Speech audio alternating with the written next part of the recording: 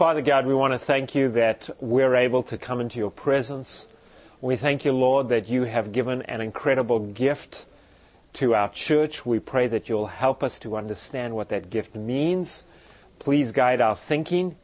Help us to see that we have an adequate defense for our faith. We pray now, Lord, that you will give us understanding of your will for our lives. For we ask this in Jesus' name. Amen. All right, the question we're asking is, Ellen White, did she have the gift of prophecy? And if there's any technical person who can help me try and get that projector working, we'll do that. So I'm just going to go ahead because I don't see the connection. Does God work with His people in a special way when there are unique events? Do we have any example from Scripture of where God particularly stepped in and sent a special message before particular periods of time? So this is an interactive seminar. Do we have any indications of that? Does God especially reveal His plans? Where would we go in Scripture to find this basic concept? All right, Exodus. What happened in Exodus? Moses and the burning bush. God reveals Himself before a dramatic deliverance of His people. Very good. Where else do we go? Noah. Before there's a flood coming, he specifically reveals Himself to Noah before the flood comes. Where else? John the Baptist. John the Baptist, before Jesus comes, God reveals Himself to John. There's a special message. So what we have is, throughout periods of time, we have Elijah, we have Elisha. Before there's a judgment from God, or before there's a deliverance of God's people, God specifically reveals Himself through a prophet. So it would not be unusual if at the end of time, as we transition to what in Daniel is called the time of the end, if we would have a prophet that God reveals Himself to. The question we're going to be asking is, was Ellen White that prophet? If we go to Amos 3 verse 7, Amos 3 verse 7, Amos 3 verse 7, if someone would like to read that for us, nice, loud and clear. Amos 3 and verse 7. All right. The Lord God will do nothing, but He reveals His secrets unto His servants. All right, so God will do nothing unless He reveals His secrets unto His servants, who are the prophets. So the clear principle of Scripture is this. Before God undertakes a major event, He will reveal it to His servants, the prophets. We believe we live in the time of the end. Before the time of the end, we will clearly have a description of or a revelation of God to His prophets. So what about prophets? I mean, how many of you think that everybody's a prophet? All right. Well, you're not charismatic, that's why. There are people who believe that there are lots of prophets. There are prophets everywhere. There seem to be modern prophets everywhere. But is this justifiable? Well, some people say that the gift of prophecy ended with the apostles. That the last time the gift of prophecy was used was actually with the apostles. So, how many of you would believe that? Probably not if you're an Adventist. You believe that the gift of prophecy has continued. Is there a biblical basis for this understanding that while not everybody is a prophet, that the gift of prophecy would continue in God's church to the end of time? Is there a good biblical basis for that understanding? If so, where would we go? Do you know where the cable is for it? He's going to go get one. Good. All right, where would we go? Ephesians chapter 4, verse 8. Ephesians 4, verse 8 clearly identifies that this gift of prophecy would continue in the church right up until the end of time. So let's see if we can find that in Ephesians chapter 4 and verse 8. All right, let's get somebody to read that for us. For He saith, Good. when He ascendeth up on high, He led captivity captive, and gave gifts unto men. All right, so let's just pause right there. It says He led captivity captive and gave gifts unto men. So we have to ask, what were these gifts? What are the gifts that He gave? And it numbers off some of them. What do we have? Just bounce some of them back to me. Gift of apostles, right? So we know the word apostle simply means one who is sent, and people are still sent today, although we don't have the unique 12 apostles that we had back then. And then he gave some prophets and some evangelists. Do we still have evangelists today? I sure hope so. At least a few still work for Amazing Facts. That's where I used to work. Some, what else do we have? Pastors and some teachers. So we have all of these different gifts, and he's given this to various people. And how long would these gifts remain in the church? How long are they going to be in the church? It says, for the perfecting of the saints, for the work of the ministry, for the edifying of the body of Christ, till we all come into the unity of the faith. Do you think that's happened yet? Do you think we still need teachers and pastors and evangelists? Do you think we still need the gift of prophecy? Absolutely. So what we discover, first of all, is that the gift of prophecy is something that continues to be needed until the end of time. And it says, until we come to a perfect man, until the measure of the stature of the fullness of Christ. What does that mean? What is the purpose of the gift of prophecy? What is the purpose of all of these gifts? What does it say from the text? Till we reach perfection, what is perfection? To be like Christ. Very good. So that's a great definition of perfection you should keep in case anyone ever asks you, what does it mean to be perfect? To be like Christ. All right, Acts chapter 2, verse 17. Do we see a clear understanding that the gift of prophecy would be occurring at the end of time? Now, Peter believed that this was occurring in his day, but that was just a partial fulfillment. And we'll discover why. Acts chapter 2 and verse 17. Jason, you want to read that for me? And it shall come to pass in the last days, says God, that I will pour out my Spirit on all flesh. Your sons and your daughters shall prophesy. Your young men shall see visions, and your old men shall dream dreams. All right, so when does this come to pass? In the last days. So when we discover Pentecost, was the Holy Spirit poured out? Do we have evidence that at that time the things were happening, there were dreams, there were visions, there were prophecies? Do we have that happening right after Pentecost? We have prophecies taking place, but it is not yet the final fulfillment. Why? Because it says it shall come to pass when? In the last days. Now, all right, we'll move over here. It says it will come to pass in the last days. Now, we know that this refers to the very last days, to the end of time. Did Peter think he was living in the last days? He did. So he believed that this had come to pass right in his time. And that's going to be important for when we look at Ellen White later.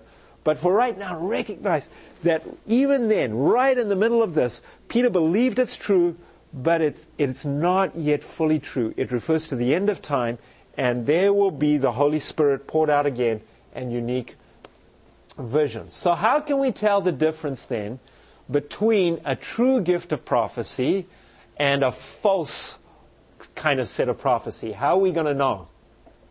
So what would you do? You know, it's the famous illustration. If you has anyone ever seen a $13 bill?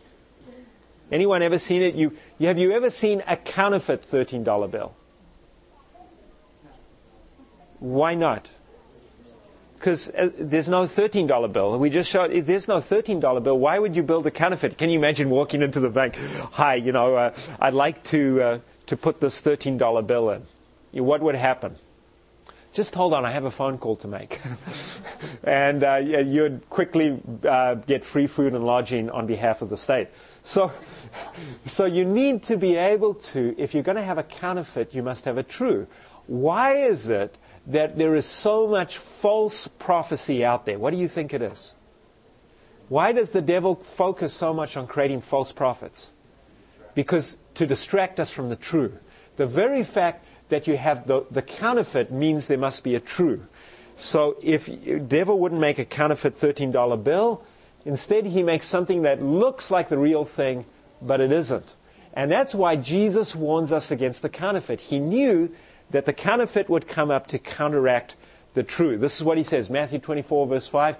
For many shall come in my name, saying, I am Christ, and shall deceive many. Is that happening? Yes, and many false prophets shall arise and deceive many. Do you know who these two men are? Down here? Jim Jones up there? I forget his name, but Heaven's Gate. You remember what happened where they all committed suicide? They thought they'd be transported up into a portal into heaven, and I think they're still there. All right. So this is what Christ says. For there shall arise false Christs and false prophets, and shall show great signs and wonders, insomuch that, if it were possible, they shall deceive the very elect.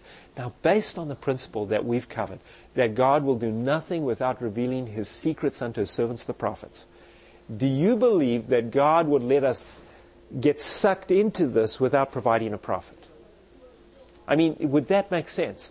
So the very fact that there's a counterfeit to me says that there must be an original. Now, you've seen all of the counterfeit stuff that's out there. Inside the Heaven Gates, mass suicide, Nostradamus, astrology in the White House. Who are they listening to? Do people follow the astrology in the White House and all of those kinds of things? Newsweek, prophecy, what the Bible says about the end of the world. And you notice how they have these really interesting kinds of pictures. And we thought Adventists were exciting with their illustrations. Gene Dixon, A Gift of Prophecy. I mean, that's what it's actually entitled. The Phenomenal Gene Dixon, 1 million copies sold. You've all seen, Call Now, the psychic hotline. I love what Doug Batchelor has to say, why don't you call them up one day? And then when they ask for your credit card, you can just say to them, well, look, you're the psychic. You tell me what the credit card number is. So, these things obviously are not the true gift of prophecy. And we just know that we can eliminate those things. We don't have to spend much time. We want to go to the biblical tests of a true prophet. So here they are. I want to give them to you. Nothing too remarkable in many ways, but if you have to go and present to a non-Adventist why you believe that Ellen White had the gift of prophecy, you want to be able to do it from the Bible, from the biblical tests. So the first one, very simple, prophetic accuracy. Does what the prophet predicts, does it come to pass? Where do we find that? Where do we find that? Well, very good. Jeremiah chapter 28 and verse 9. The prophet which prophesieth of peace, when the word of the prophet shall come to pass, then shall the prophet be known that the Lord has truly sent him. Now, we're going to provide a qualifying mark to that in just a moment. But for right now, we want to say, look, if they're prophesying things and it doesn't come to pass, what are they? Probably a false prophet. We're going to qualify that in just a moment. For instance, psychics. In one study, out of 250 specific published predictions, we found less than 3%, i.e. 6, that we could list as reasonably fulfilled, and 97% that missed the mark completely. So if you're going to the horoscopes, and if you're going down to the psychic hotlines, whatever they tell you, there's a 97% chance they're wrong. So I guess this is one way of finding out the future. Whatever they tell you, you just say it must be the other thing. So I guess that's one way to do it. But obviously that's not the biblical way. This is not a biblical prophet. So in addition to prophetic accuracy, what they say, and I'm going to come back to Ellen White and look at her in terms of these, but whatever they say, if it must come to pass. However, you have to add in the concept of biblical faithfulness. To the law and to the testimony, Isaiah 8 verse 20. If they speak not according to this word, it is because there is no light in them. By the way, does anybody know the context of this verse? We always quote this as Adventists. Does anyone know the context? Yeah. All right, Kevin, what is it? See, the context is, to whom does one seek for counsel? Seek not. Right. Exactly. Seek unto them when they shall say unto you, seek unto them that hath familiar spirits, and unto wizards that peep and that mutter. Should not God's people seek, for the living to the dead? The point is, to whom do we seek for God? Exactly. It is within the context of spiritualism. Yes. Do you go to those who speak to the dead, or do you go to the living God and His Word? And so when you've got these two possibilities, where are you going to go? I wish we had half light, but I guess it's either we're fully in the dark or fully in the light. All right, there's a principle in there. So what this is saying is, do you go to what God has already revealed, or are you going to accept a new revelation that comes from the spiritual world? Now, this is critical these days, because I have found a large number of people who are beginning to say, you know, what the Spirit says to me personally is more important than what I read in the Bible. In fact, the Spirit has to interpret what the Bible says. And so there's this whole new theology, it's sometimes called Rhema theology, that the Word in the Bible doesn't become the true Word of God until the Holy Spirit speaks it to me. And while there's a certain truth that the Holy Spirit has to apply to my heart, people are starting to reinterpret Scripture, and they'll take an arbitrary verse and say, this verse now means that I must marry this person or go and take on this job. Are you following the line of thinking? So there's a great danger. I believe what this is telling us, the biblical test is, you go back to the Bible and don't try and twist the Bible. Let the Bible speak for itself. If they speak not according to this word, it is because there's no light in them. Now, there is even a condition on true fulfilled prophecies. Because can the devil predict the future? Yes. Yeah, he's pretty good. How does the devil predict the future? It's not because he has, the ability to foresee the future. How does he predict the future? He can create it. A, he can create it. He can cause it.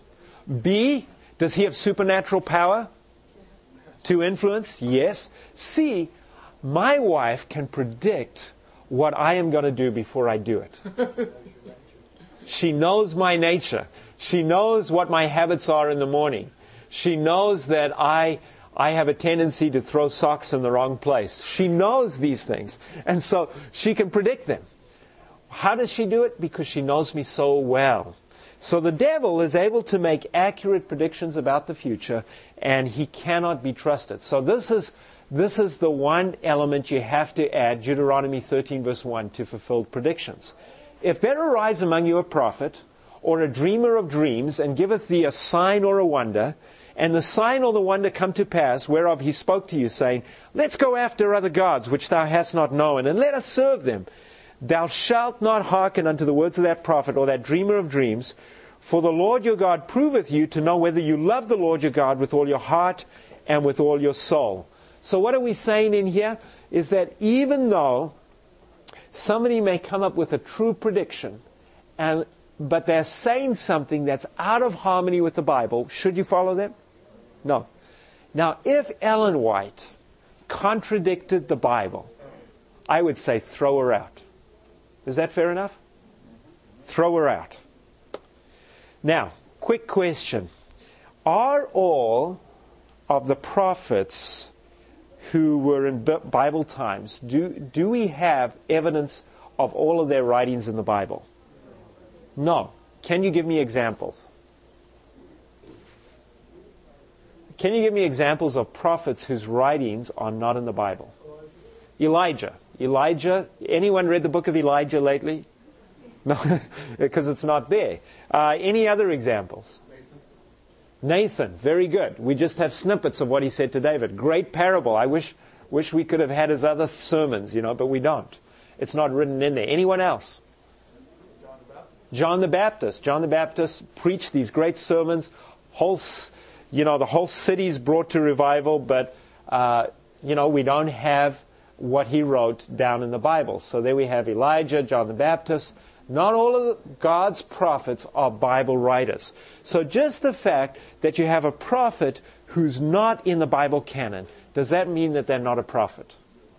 No. So there is a distinction. God has especially preserved the Bible canon. You know what we mean by the canon? The authoritative writings of the Bible. He's preserved that in the Bible. And I believe other prophets build up the Bible, but they never take away from it. Here's another example of people who are prophets in the New Testament. And in these days came prophets from Jerusalem unto Antioch. And there stood up one of them named Agabus, and signified by the Spirit that there should be a great dearth or famine throughout all the world.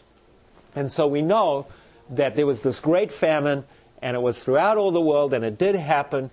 Is he recorded anywhere in the Bible other than here? No. So prophets did prophesy, they did say things, but it was not always recorded in the Bible. It was not always seen even as at the same standard as the other scriptures. All right, biblical tests of a true prophet. What have we said? Number one, if the prophet says it, it must come to pass. Very good. Secondly, we've said if the prophet speaks, it must be in harmony with the Bible or the Word of God. Thirdly, we see very clearly that they must exalt Jesus. Beloved, believe not every spirit, 1 John 4 verse 1, but try the spirits whether they are of God, because many false prophets are gone out into the world. So, what is going to be his test? You know what the word try means? What's another word for try? Test. Very good. So what's going to be his test? Hereby know ye the Spirit of God. Every spirit that confesses that Jesus Christ is come in the flesh is of God. Of course, back at that time there was a heresy that was operating. Does anyone know what it was called? No, that's later on.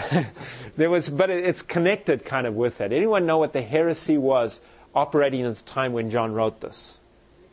Gnosticism. There was a heresy called Gnosticism. And basically, a version of Gnosticism was that Jesus was more mystical, that he had not actually come in the flesh, he just appeared to come in the flesh.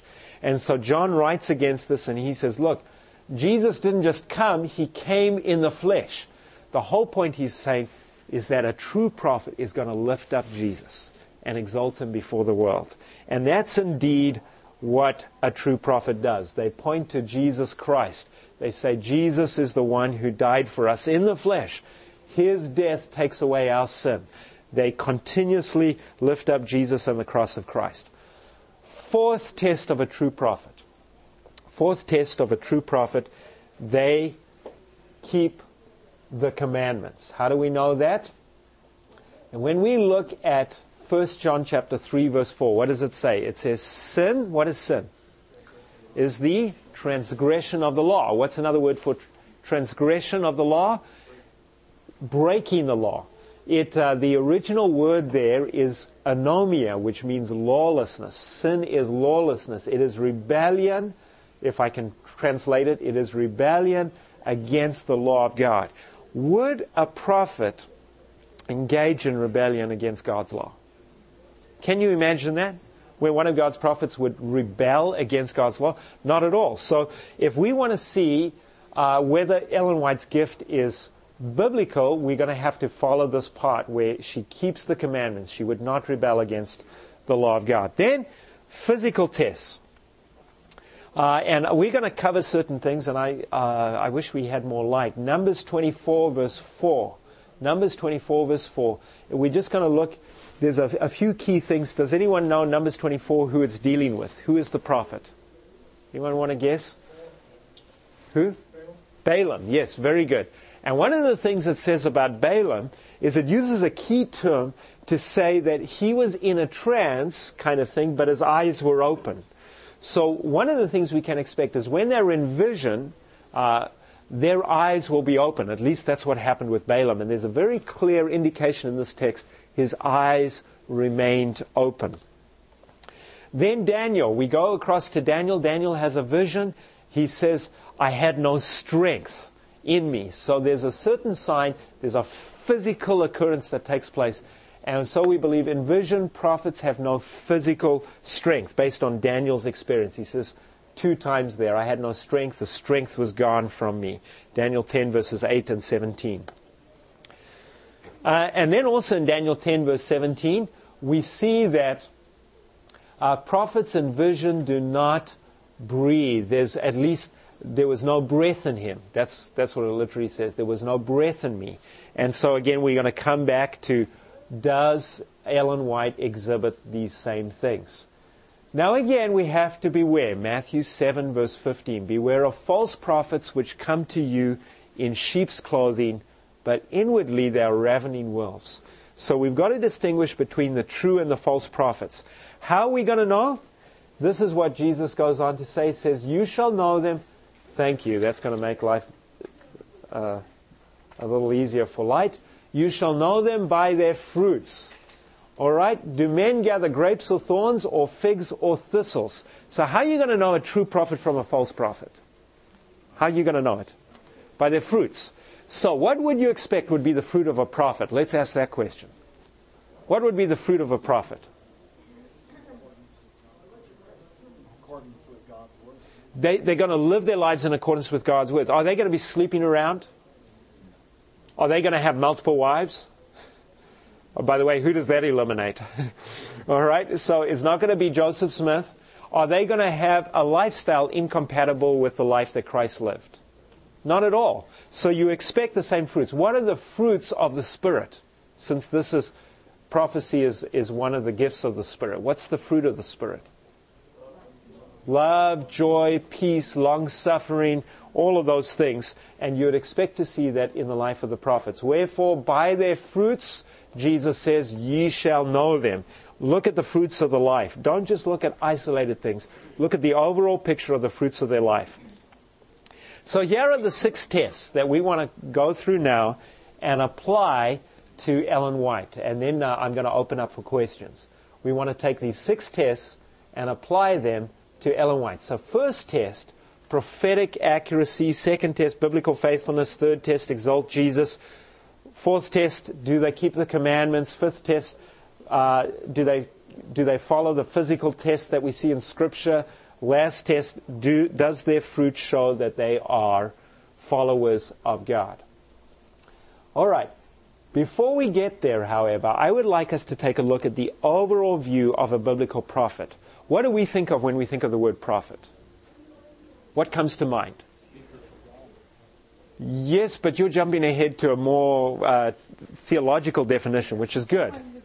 Someone who predicts. That's what isn't that what we like? When Jean Dixon says a gift of prophecy, when she has that on that book, what is thought of by that? She can predict the future. So we often have a very narrow view of Bible prophets, but we discover that the Bible prophets, predominantly, their main thing was that they were involved in speaking for God. Now, Ellen White didn't generally like people to refer to her as a prophet. Did you know that? Why not? Does anyone know the reason? Well, she says, I'm a messenger, which sounds very similar to this, right? Speaking for God.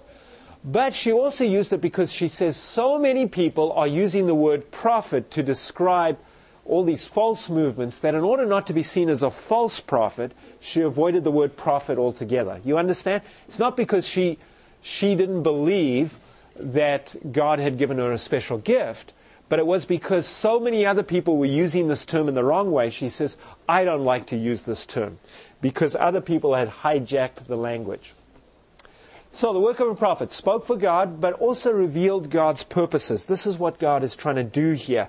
This is how they're involved here. They strengthened and guided leaders like Nathan, who somebody brought up Nathan earlier. Nathan goes and speaks to David. He guides him. He gives him advice. He strengthens him. We find this as part of the work of the prophet, like Samuel working with the kings and the people. They encouraged people to faithfulness. They wrote letters. They spoke to people. Did Paul act as a prophet at times? Yeah, he did. Did he write letters of encouragement to the churches? He did. He just, we often put people into one category, but Paul at times acted in the role of a prophet, and he encouraged people. Preaching and teaching, we find prophets getting up and preaching sermons and teaching the people. Sometimes they were living demonstrations. Anyone remember somebody who's a famous prophet for acting out his sermons? He did a little bit, but he spent a lot of time crying. That was Jeremiah. Anyone remember? Ezekiel. Yeah, Ezekiel. Ezekiel spent a lot of time acting his sermons out. I mean, he got involved. He had to spend so many days on one side and so many days lying on another side and eating kinds of things that we won't refer to right now. So he really had to live out his sermons. Then bringing others to a knowledge of truth. They would actively go out. Was John the Baptist a prophet? Did he bring people to repentance? Yes, he was an evangelist and not just a prophet. And so we find that the work of a prophet is much broader than just predicting the future. So what about Ellen White? Was Ellen White's gift in harmony with these biblical mandates? And of course, I know that you know the answer. Why am I giving this to an answer when most of you already know what it is? Because you're going to come up against these questions, and I want you to be able to defend it from the Bible, from what the Bible says. Numbers 12, verse 6 and 8. And he said, "Hear now my words. If there be a prophet among you, I, the Lord, will make myself known unto him in a," can you read that there? "Vision, and will speak unto him in a dream." It seems that Ellen White received a tremendous amount of visions and dreams. Sometimes less than we expect in terms of visions. Does anyone know about how many visions Ellen White received? If you add in dreams, if you add in specific dreams that gave her content, then it would be about 2,000. If you look just at visions, direct visions, the number, although there's some discussion about this, the number is closer to 200. So in terms of direct visions, and then if you add in dreams, it's about 2,000. So yes, received more than 2,000 prophetic visions and dreams. She wrote over 50 books, so that's a huge amount. Now the challenge with her writing so much is, guess what?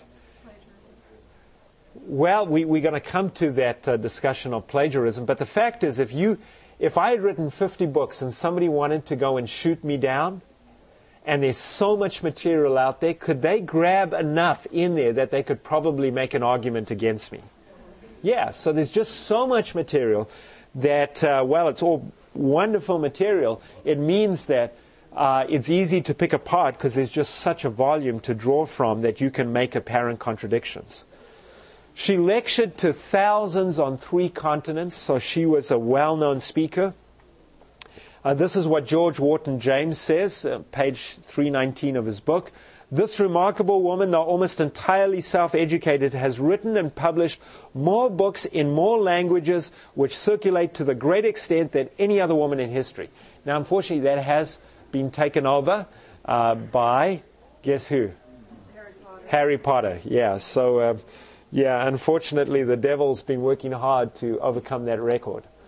All right, so let's go ahead and apply these gifts. Prophetic accuracy. Is what Ellen White predicted, did it come true?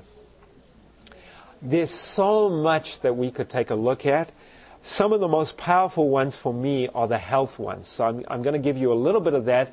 And if you manage to get into Don McIntosh's seminars at all, he has a little more on this.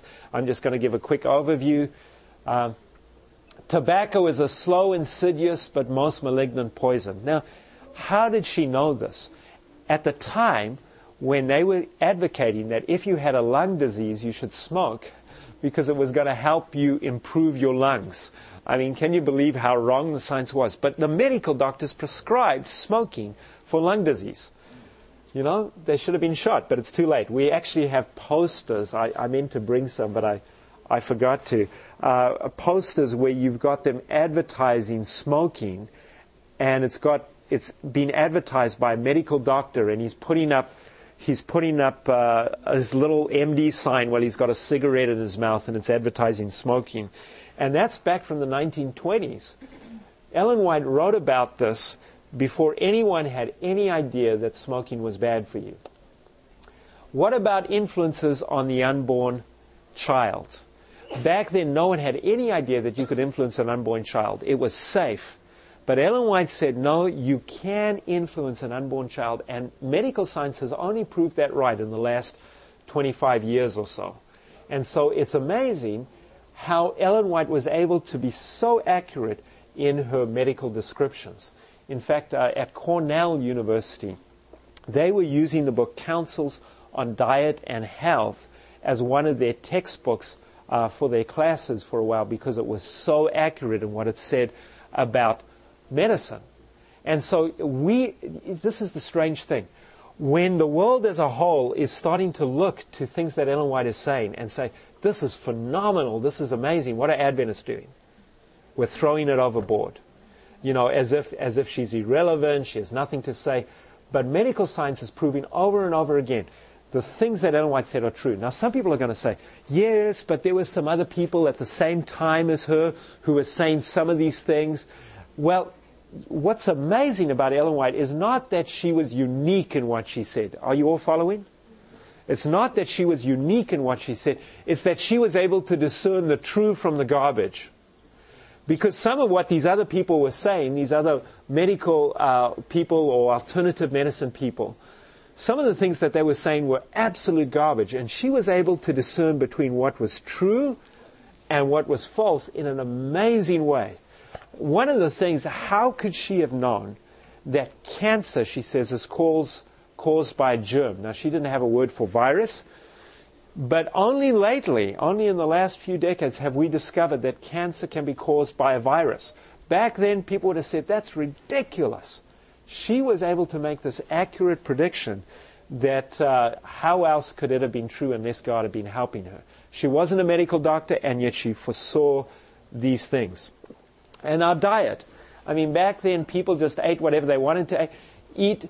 And it's only lately that we've started to move away from the American diet, where you just eat all kinds of milk and sugar and fatty foods and dead animals and that kind of thing. And she said, no, look, this is the diet. In fact, she receives a vision to let go of meat long before she even is ready for it. You know what I'm saying? She didn't even want to give up meat. And she gets this vision, you've got to become a vegetarian, and she gives up meat. Now, did Ellen White, I'm getting ahead of myself here. Did Ellen White ever eat meat again after her vision? Yes. She did. She did. Why did she do it? I mean, that was a shock for me, I'd become vegan. I was praising the Lord for it, and then I discovered Ellen White had eaten meat after she had received a vision. How could she do that? Well, I'm speaking from my 20th century point of view, where I can go into, the village market here in Happy Valley, and I can buy any kinds of foods that I want, right? Exactly. But if I was living out in the frontier and in various places like in Australia, where there were almost no fruits and vegetables available, and it was either eat meat or die. Are you following me? Then I would be in that tough kind of situation. What is the healthiest thing to do? Are you understand what happened back then? So what happened is, for a while, Ellen White, and I'll come to that in a moment, for a while, Ellen White, in extreme circumstances, would allow the use of meat on her table. But while she was over in Australia, she came to a point where she said, you know what? Even though there are times when kind of I've allowed meat on the table, I've now reached a point where I'm determined again that I will not even serve meat. And she wouldn't even allow, not only should she become a vegetarian, she wouldn't allow meat to be served off of her table. And when she came back from Australia, that was her stance when she came and lived at Elmshaven. So there was a period of time, extremely difficult circumstances, where she allowed meat to be served, but that was due to the situation at that time. Does anyone have any questions on that before I go on? I didn't shock you too much, I hope. I'm just saying she was very practical in her counsel, but she predicted a diet way ahead of her time, and that has just been proved over and over again today. This is the best kind of diet. Has anyone improved on this diet? That she was saying this kind of stuff has to go. All right. Now, what about the fact that Ellen White may have made some predictions about things that didn't come to pass? And we're going to cover some of those in the next lecture. In the next lecture, we're going to look at some of those things. One of those is, did she make prophecies about the future? Did they come to pass?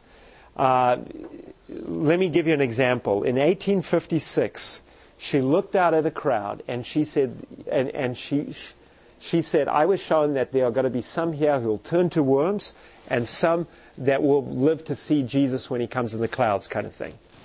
And so was she right or wrong on some of these things? And well, those people died. So it seems like she was wrong. But we have to recognize the nature of conditional prophecy. So let's take a look at a few texts to see how this operates. Jeremiah chapter 18 and verses 7 through to 10. Jeremiah chapter 18 and verses 7 through to 10. Jeremiah chapter 18 and verses 7 through to 10. This tells the story of Jeremiah going down to the... Where's he going to? He goes to see something, beginning of Jeremiah chapter 18. He's going down to the potter's house. Very good. He goes down to the potter's house. Remarkable story, because the potter is busy shaping this pot. And there's a defect in it. And so he doesn't throw the pot away. A powerful illustration. He doesn't throw the pot away when there's a defect in the pot. What does he do? He reshapes it, which is phenomenal, because if anyone's ever done pottery, is clay very expensive? No, it's not expensive at all. What would you do if there was a defect in the clay? You throw it away, you start over again. That's what you do. But the potter doesn't do that. Instead, he reshapes the pot around the defect. I don't know exactly how he does it, but he reshapes the pot. He says, look, the very weakest points of our lives, the very parts where we've gone against God, where we've messed up, he says, look, I'm going to reshape myself around whatever this is, and I'm going to turn your weakness into strength. Did he do that with Paul? Yes. Absolutely. His very part where he had seemed to have rejected God became one of his greatest testimonies. So God says, I'm going to reshape you. I'm going to reform you. And he begins to reshape him and reform him. And he says, this is what I want to do with you, house of Israel. I'm going to turn you into a new pot in spite of all of your mistakes. And then he goes on to explain how conditional prophecy works. So would someone like to read Jeremiah 18 verses 7 through 10? Jay, if you can read that for me. Sorry, yeah, he's... can you read in this light? Yeah. All right. The instant I speak concerning a nation and condemning a kingdom to pluck up, to pull down, and to destroy it, if that nation against whom I have spoken turns from his evil, I will relent of the disaster that I thought to bring upon it. And the instant Amen. I speak concerning a nation, concerning a kingdom to build and to plant it. All right, so what's he saying? He says, look, if I've got a prophecy against the nation, I'm going to destroy this, I'm going to uproot it, I'm going to get rid of it, but they repent, what will he do? He will relent, and he will not do what he has said he is going to do. So God makes conditional prophecies. We also find he says it the other way around in that very same chapter. He says, if I've determined to do good to a nation, and then they do evil, he says, I won't do the good that I promised to do. So why is it that Jesus has not come before now? Why is it that Jesus has not come before now? Yes, Kevin. Well, because he is waiting for a people whose lives will demonstrate his perfect holiness before the universe. Amen. So in other words, there are some things that are based on conditions connected with us before Jesus will come. Do you agree with that? I mean, does the gospel have to go to all the world? Does God's glory have to be shown in the loud cry?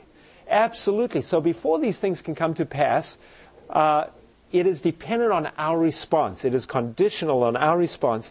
And so Jesus would have come before now. And we'll cover that one in the next lecture as well. 1 Samuel 2, verse 30 and 31. Similar kind of thing. 1 Samuel chapter 2, verse 30 and 31. Someone want to read that for us, Camille? 1 Samuel chapter 2, verses 30 and 31. It says, therefore the Lord God of Israel says, I said indeed that your house and the house of your father will walk before me forever. But now the Lord says, far be it from me. Those who honor me I will honor, and those who despise me shall be lightly esteemed.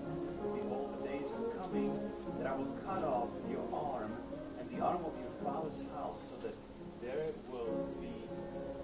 will not be an old man in your house. Okay, so what did the Lord say first? Did you pick that up? There was, I said this before and I said it indeed, but now I tell you something different. Does God have the ability to change things if we change? Yes. Absolutely. And so if God says, I'm coming quickly, but we're not ready, is He going to come quickly? It's dependent on our response. So we have a similar one in 2 Chronicles 34, verse 28. A prophecy is given.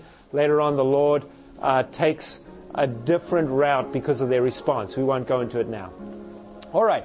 So prophetic accuracy. Was Ellen White accurate? Did Ellen White predict, for instance, that San Francisco would suffer a terrible calamity? Did she? Anybody know? Absolutely. 1905, that calamity happened. She goes through the city afterwards. She says, if only they had listened. And so it did occur exactly the way she said it would. Did Ellen White predict that the North would win in the Civil War? Yes, she did. Now, some people try and explain that way. Well, a lot of people were expressing those general sentiments. The fact is, she didn't say the South would win, right? If she had said the South would win and she'd been proved wrong, we would have all said, all right, not a prophet. But she said the North would win. And when she said that, the South was on the verge of winning. Exactly. The time in which she said it, it was very clear that it was the North that was under fire at that point. So, was she accurate from science, from history? Absolutely. We believe in the prophetic accuracy of Ellen White. What about biblical faithfulness? This is what she herself says. Great Controversy, page 7. The Holy Scriptures are to be accepted as an authoritative, infallible revelation of His will. They are the standard of character, the revealer of doctrines, and the test of experience. Does this sound like anybody who's downplaying the Bible? Not at all. Not at all. God will have a people on the earth to maintain the Bible and Ellen White only as the standard of all doctrines. Are you awake? All right? No, not at all. She says the Bible and the Bible only as the standard of all doctrines. Wow, we are competing with the music. I had to be next to him in the last seminar I was in at GYC. All right. But it was a relationship, so people were listening well.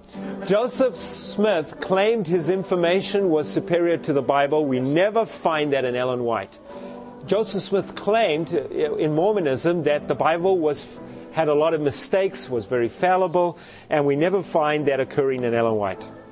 In our time, she says, there is a wide departure from the doctrines and precepts, and there is a need of return to the great Protestant principle, the Bible and the Bible only as the rule of faith and duty. So, biblical faithfulness, absolutely. Does she exalt Jesus? I cannot think of anyone who exalts Him more. This is what she says, Gospel Workers, page 160. Lift up Jesus, you that teach the people. Lift Him up in sermon, in song, in prayer. Let all your powers be directed in pointing souls, confused, bewildered, lost, to the Lamb of God. How many of you have read through Desire of Ages? Okay, most here. When I read the section on the Garden of Gethsemane, I wept. Have you had that experience? I wept because I saw Jesus Christ for the first time.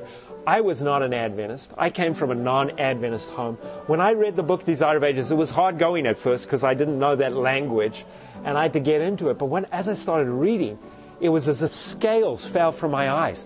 I saw Jesus Christ in a way I'd never seen Him before. I read the section on the Garden of Gethsemane and my heart was moved to tears. You know what I'm talking about?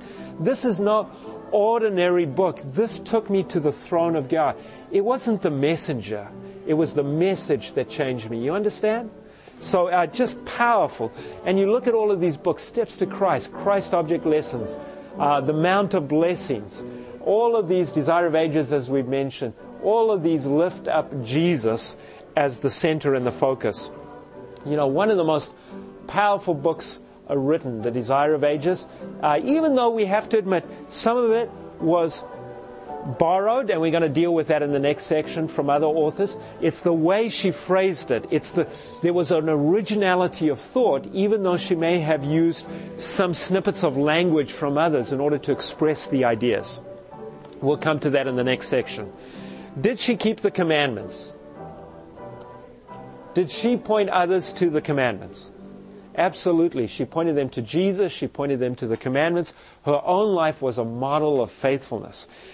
Did Ellen White get rich off of this message? Was she living in some mansion when she died? How many of you have gone out to Elmshaven? All right, quite a few of you. Is that a big house?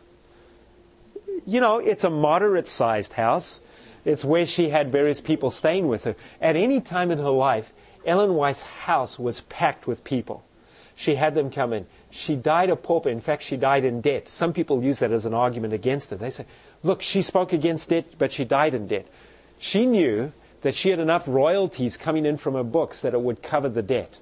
But she died without a penny to her name. I mean, she gave everything away, everything that she had. Her life was one of unselfish giving. She not only kept the letter of the law, she kept the commandments, but she kept the spirit of the law, a spirit of love, a spirit of care for others. She would take kids into her home, look after them. She took them in as her own children. She wrote these beautiful letters to people. She cared about people. This is somebody who kept not only the letter of the law, but the spirit of the law. All right, physical tests. How are we doing for time? We're almost there. Physical tests. Let's take a look at Ellen White. We're going to come to this one in the next section again. We have eyewitness descriptions of what Ellen White's visions were like. And to me, this is what really helps me to believe in Ellen White, because this could not have been anything other than supernatural. When she would go into vision, she would normally start out with 3 words. What were they? Glory. And they would start out loudly, glory. And then it would sound further away, glory. And then a little further away, glory. And she would go into this vision, and she would immediately lose physical strength. Her eyes would be open, but not a vacant stare. Any of you ever dealt with demon possession? Yes, it's a very frightening thing. They have this kind of penetrating stare at you. It's a combination of a glazed look, and it's as if they're looking right at you but through you, and it's kind of glazed. You can tell that A plus does not equal B in their heads. But in Ellen White, she would be taken off. Her eyes would be open, but they would just kind of drift. Her eyes would just drift from one side to another, and as if she was looking at different things, but she was obviously not looking at a person. She was in vision. You understand what's happening here? So she's in vision. She's not demonically possessed or anything else. Her eyes are looking intently but shifting as if she's looking at different things. Her eyes are just moving gently. She loses initial strength, but eventually she regains strength, and she starts moving about the room very gracefully. And when someone would try and stop her, like if you try and hold my arm like that, they would try and stop her, and she would be so strong they could not stop her. She just had this supernatural strength at that time, period in time. That's why she could hold up, you know the famous story, hold up a Bible. And if you want to try this, you go to one of the places where they either have the Bible or a sample Bible, and you hold it out for a while. It's extremely heavy. She could stand there for an hour or more and hold that Bible out. And she would turn to pages, and she would read the text, even though she's not looking at it. She would just turn to the correct page and read a text but not be looking at it. Something supernatural was going on here. You understand what I'm saying? So some people say, well, Ellen White, it was all a pretend game. There is no way it could just be a pretend game, because there was such supernatural evidence of something going on here. Now, the question that I would have is, do these physical evidences match what happened with Balaam, what happened with Saul on the road to Damascus, what happened with Daniel? Does it match these things? Yes. Loss of physical strength, eyes being opened but staring straight ahead, no breath in the body. They would put a candle right up to her mouth, and as she was breathing, or as should have been breathing, the candle should have flickered, but it didn't. So they knew there was no breath. There's several physical doctors would come up and kind of examine her. That's kind of a strange thing. Here she is in vision and everybody's poking her and testing her. But they wanted to see, is this really true? And they'd walk away going, something phenomenal is going on here. They didn't understand it. She had vitality, she had pulse, but she was not breathing, just like the biblical prophets. And then lastly, her life. Everything about her life, everything that's been built up in the Adventist church has indicated how she gave herself unreservedly for the care of others. The mission work, how we care for people in foreign lands, the gospel work that's gone to the world. Everything indicates that Ellen White's life, the result of it has been to the glory of God. So when you look at her life, this is not somebody who gave us a bad example. Everyone who knew her said what an incredible example she was. Just a few statements to close. Saint Helena, California Star magazine, the time of her death, of course she died right there. Her death marks the calling of another noted leader in religious thought and whose almost 90 years were full to overflowing with what? Good deeds, kind words, and earnest prayers for all mankind. Here is a notable record from the New York City Independent in the year that she died. Here is a notable record, and she deserved great honor. She showed no spiritual pride, and she sought no filthy lucre. She lived the life and did the work of a worthy prophetess. I don't think you'd get that from the New York City Independent today. Paul Harvey, and you... What's that? You wouldn't find eulogies like that No, about Joseph Smith. you find a lot of other testimonies about Joseph Smith. Paul Harvey broadcast, and you probably heard of this. Of course, his wife was connected with Adventism. Women have been honored on American postage stamps for more than 100 years, starting with one woman who is not an American, Queen Isabella, in 1893. Since then, 86 women have been honored, ranging from Martha Washington to Marilyn Monroe. Also many women authors like Louisa May Alcott and Emily Dickinson. But I can name an American woman author, he says, who's never been honored thus, though her writings have been translated into 148 languages, more than Marx or Tolstoy, more than Agatha Christie, more than William Shakespeare. Only now is the world coming to appreciate her recommended prescriptions for optimal spiritual and physical health. Ellen White, you don't know her? Get to know her. And so on a national broadcast, that's quite something. Even James Dobson, I don't know that he feels the same way today, but he was sent this in earlier years, and this is what he wrote back. He was sent some Ellen White books. I greatly appreciate your sharing Ellen G. White's material with me. I have all of her books. They are excellent. If she were alive today, she and I would no doubt share a kindred spirit. I don't think he'd say it today. But it's interesting, before his prejudices kicked in, this is how he felt about her. Prejudices. Before his misconceptions about who she was and so on. When he just read her, he said, this is remarkable. I would hold on to her. We're going to share some other things later on, but I'd encourage you to go to whiteestate.org, Ellen White Defend, ellen-white.com, and ellenwhiteanswers.org to get some more answers. And you might have some things on great controversy. Yes, actually, I was going to mention, some of you may be familiar with several books that have been written by an author by the name of Graham Bradford from Australia. I have written an 8-part review of his arguments against Ellen White that you can find on the homepage of greatcontroversy.org. It's probably one of the most comprehensive replies to criticisms of Ellen White, at least that I've ever seen. Well, thank you, folks. If you have any questions, feel free to come and ask me those questions. We will be taking a lot more questions in the next 2 sessions. I just wanted to lay a biblical foundation. Let's stand for prayer.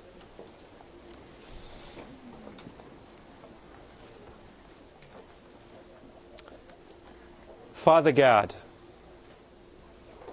there are not answers to every question that we have. But I want to thank you, Lord, that you have given us the gift of prophecy. Amen. Right at the end of times, we know that in the remnant church, the testimony of Jesus would exist. And that testimony is the spirit of prophecy. So, Lord, we pray that the spirit of prophecy will continue to reign, to guide our church, to direct us onto the right path. The devil has taken the best thing that we've got and aimed his darts at that. Help us not to give in, but to stand forth with the Bible and to say, yes, Lord, we believe in the gift you've given us. For we pray this in Jesus' name. Amen. Amen.